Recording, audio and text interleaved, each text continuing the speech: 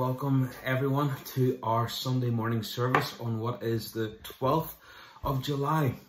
I say morning service, but maybe it's mid-afternoon by the time that you're watching it, because you're out late at the bonfires, you know, because the kids wanted to see them. Wink.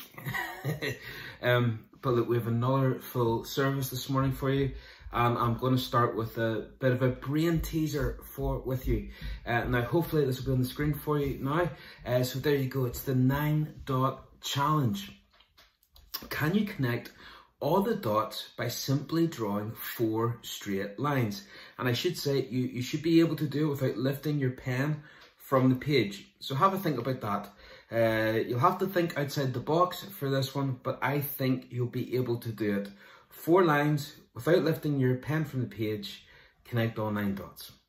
Okay, while you're thinking about that, on to some announcements. Now, with it being the bank holiday, Fit Defence are going to be taking a week off, but only the 1 week off. They'll be back on the 20th, streaming live on the church Facebook page. So please remember that. If you want to be involved, let Mark or Alan know. Restrictions from the government are easing, and so it is possible for people to go up and train with them.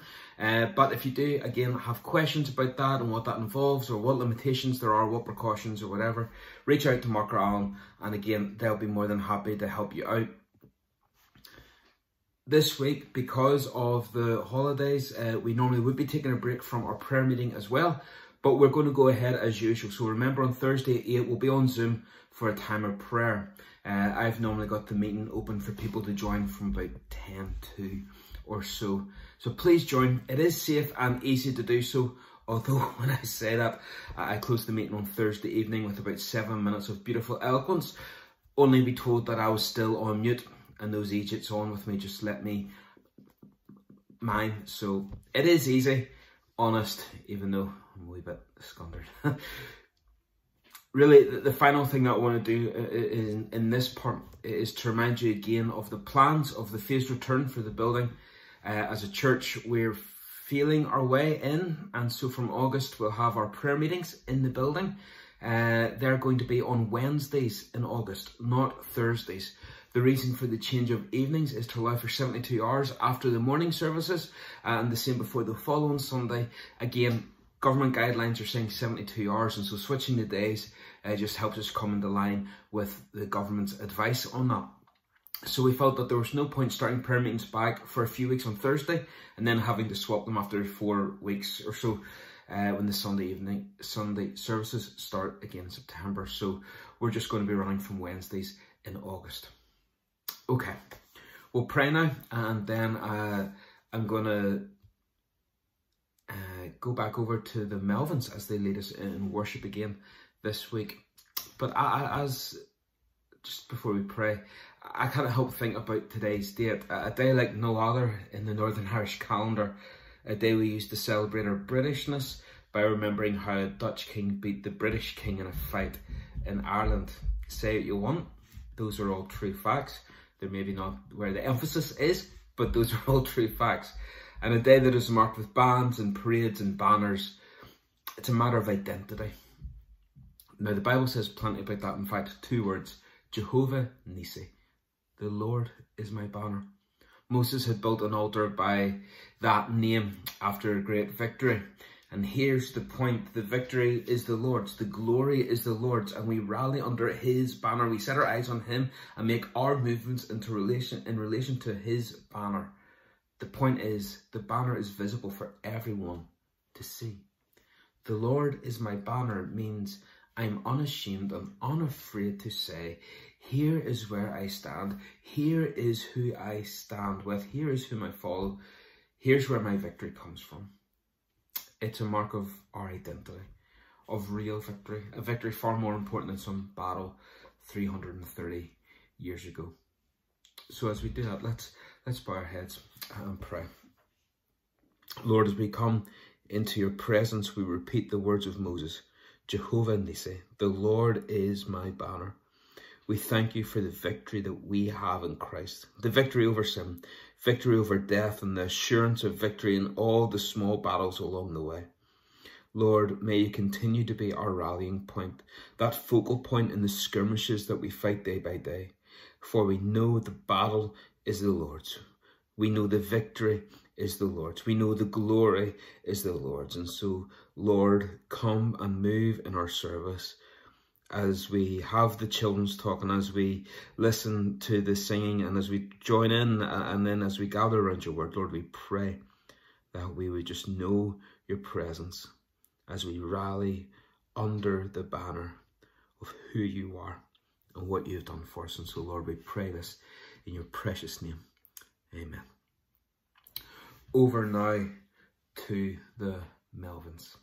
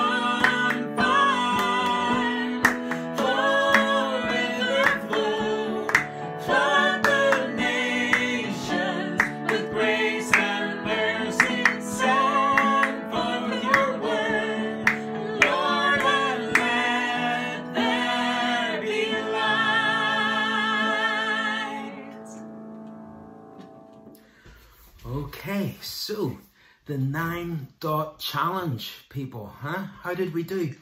Are you ready for the answer? Here we go, the solution for the 9-dot challenge. Did you get it? Have a look at it.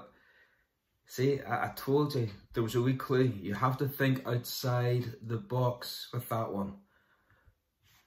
I have to go sort of extend the lines out there a wee bit.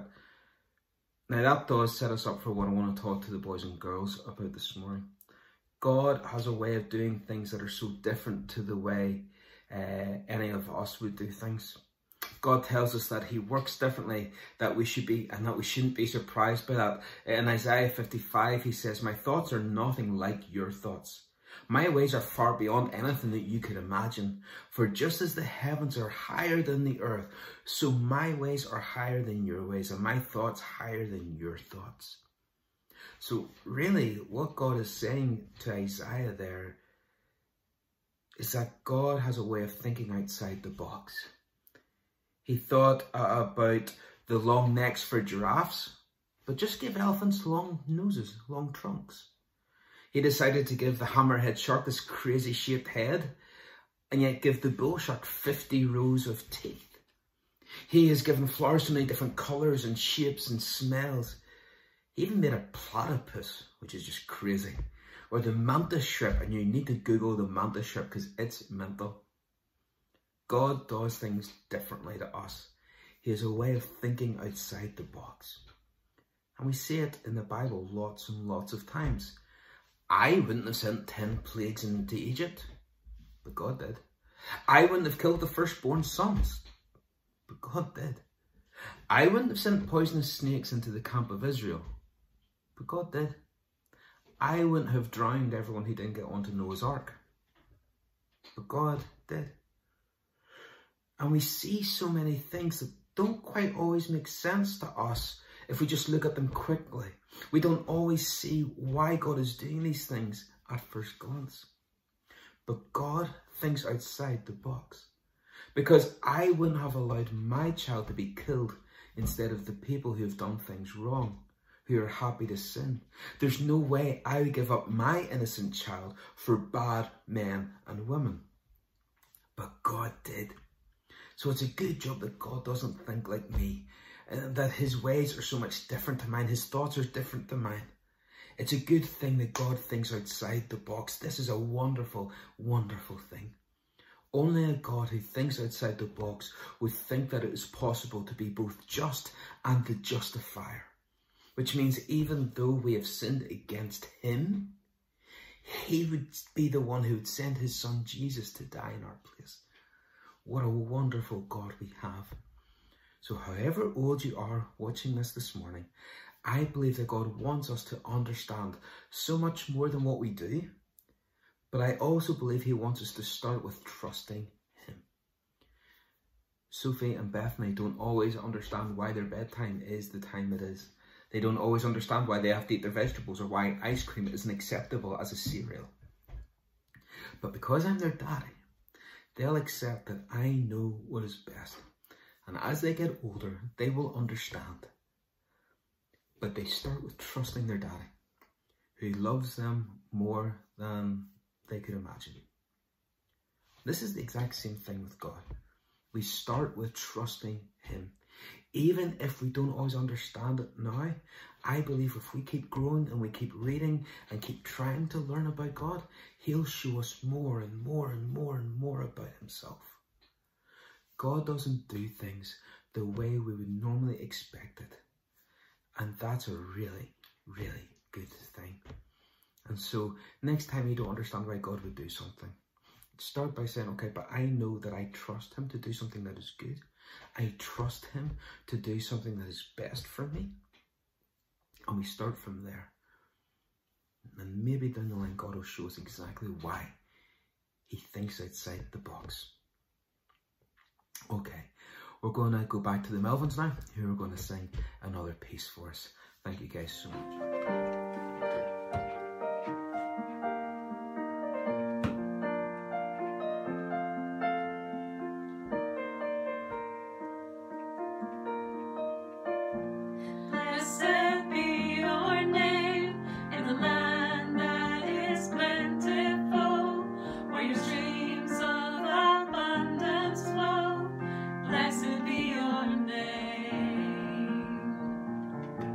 Blessed be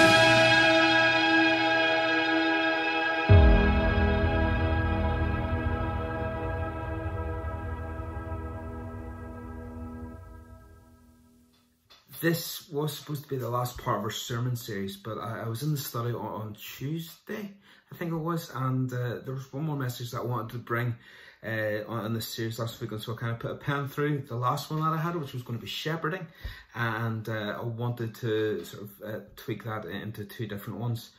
So next week we're going to finish with a sermon that is God's will is for you to smile, and so we're going to talk about that next Sunday.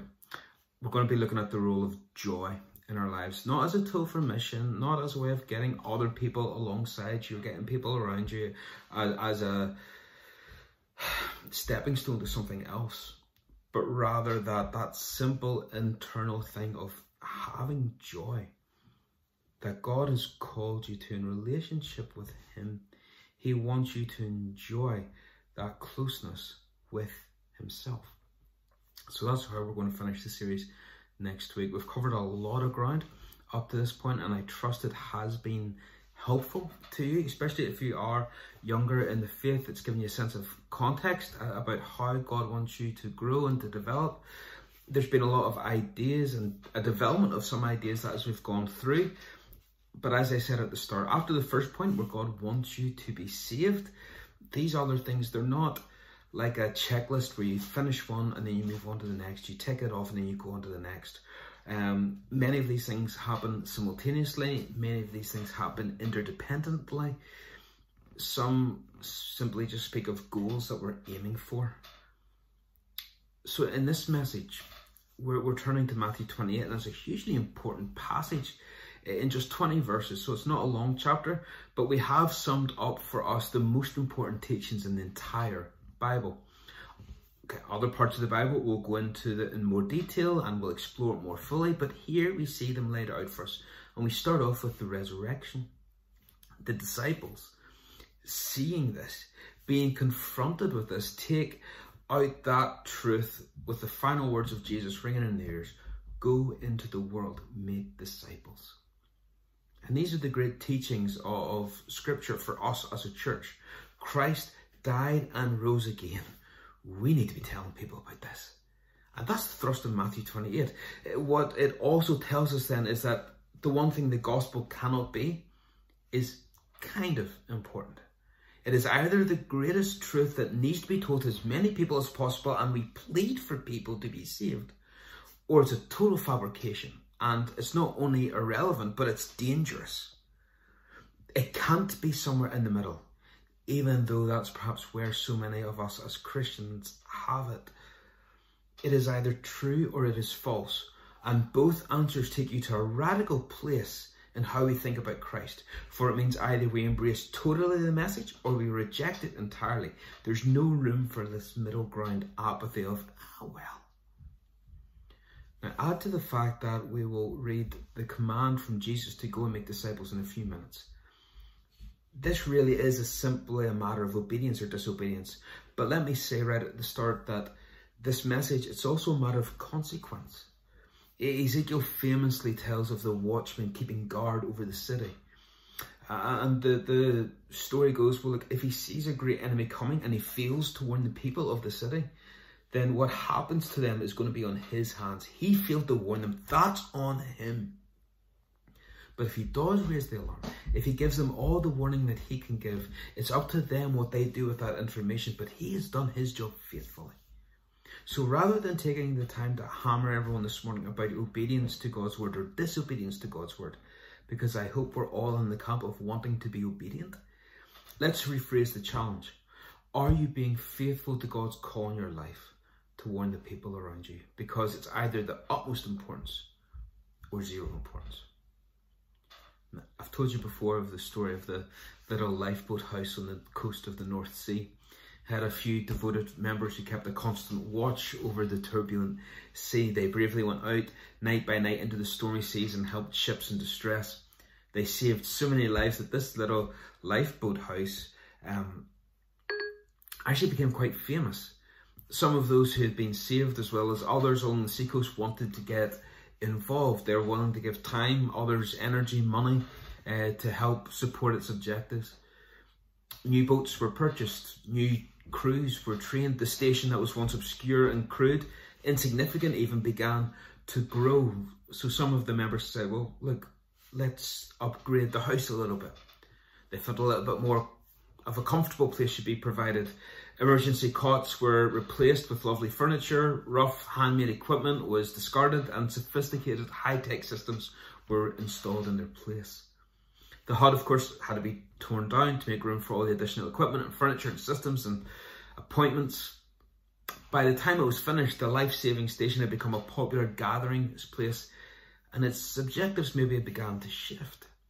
Now it was kind of a clubhouse, an attractive building for public gatherings, saving lives, feeding the hungry, strengthening the fearful,